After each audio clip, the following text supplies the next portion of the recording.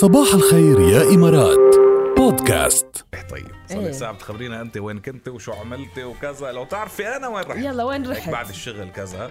رحت حلقة على الزيرو. لا هي مبينة غير هيدي. بعد ما رحت حلقة رحت على الكندي للسيارات. أيوة نحن كل يوم عم نقول، ما أنا قلت صار لي يومين ثلاثة بلطش إنه بدي روح شوف العروض، بدي روح شوف شو عاملين، لأنه عاملين عروض رائعة كان على جي ام سي وإن كان على شيفروليه يعني. حتى حكينا تحت الهواء إنه هيك بالمكتب قلت لي إنه مش معقول هالعروض وخرج الواحد هلا يروح يستفيد وهيك 100%، لأنه عن جد عروض رائعة يعني. عم نحكي عن عروض رهيبة وفعلا رحت على أرض الواقع وفعلا العروض موجودة مثل ما عم نحكي عنها، وفي عروض رهيبة وتشوفوا السيارات الرائعة على جي ام سي ولا شيفروليه مع الكندي للسيارات. مثلا تحتفلوا بعروض رمضان مع جي ام سي، بتحصلوا على سيارتكم الجديدة من جي ام سي ابتداء من 1686 درهم شهريا بس، شامل التسجيل والتأمين والتضليل وضمان لغاية 5 سنوات أو 100,000 كيلومتر.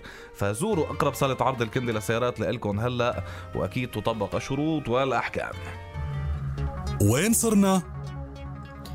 صرنا يا عين؟ وين صرنا؟ أيضا هلا يمكن من فترة زمان حكينا عنه. عمتي آيدا، في عندي عمتي اسمها آيدا. عن جد؟ هلا في روبوت كمان على اسم عمتك، فإلا مبروك. الله يطولنا بعمره، بس تحكي أكتر منه أكيد للروبوت. لا ما حدا بيسيطر على عمتك. على أكيد يعني سبق ومخبركن عنه. طيب هو أول فنان روبو بشري واقعي للغاية بالعالم. فنان أيوة فنان روبو بشري واقعي. شو بيغني؟ شو بيعمل؟ شوف بيعمل. هيدا بلش تصميمه بال2019. بيتميز هيدا الروبو بذراع آلية مطورة بتسمح له باستخدام لوحة ألوان عادية وفرشة رسم كمان. بيرسم بس ما احترامي يعني. احترامي للعلم والتكنولوجيا والتقدم والذكاء الاصطناعي اللي أذكى منه وعلى راسي وعيني، بس الإحساس من وين؟ الشعور من وين؟ الشعور الإنساني، الحس البشري، الفن شو؟ الفن إحساس، فن شغلته إحساس وعمل إبداعي عقلي يعني بنفس الوقت، بس إنه الإحساس لازم يكون موجود يعني.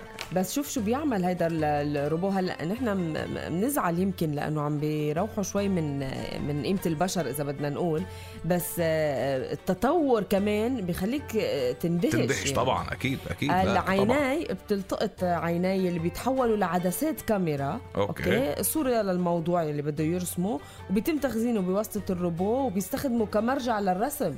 يعني بصير في عنده باك جراوند ليرسم على أساس. شفتي يعني بينقل أكتر ما هو بيبدع يعني. كنا نقول بكز. أيوة. يعني هيدا ما فيه إحساس يعني. شو بس منا هيني تصير كمان، هيني تنعمل يعني. طبعا ولا مرة رح تكون تكنولوجيا بديلة عن الفن والحس الإنساني، بس بنفس الوقت هيك شيء في ساعد كتير قصص وفي سرع كتير اشياء وفي يكون مفيد للبشرية يعني.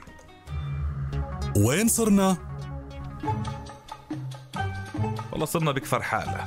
خليني هونيك أنا. صرنا بكفر حالة، قطعنا جسر اللوزية من شوي، فتنا على كفر حالة دغري. يلا نحن بساحة كفر حالة.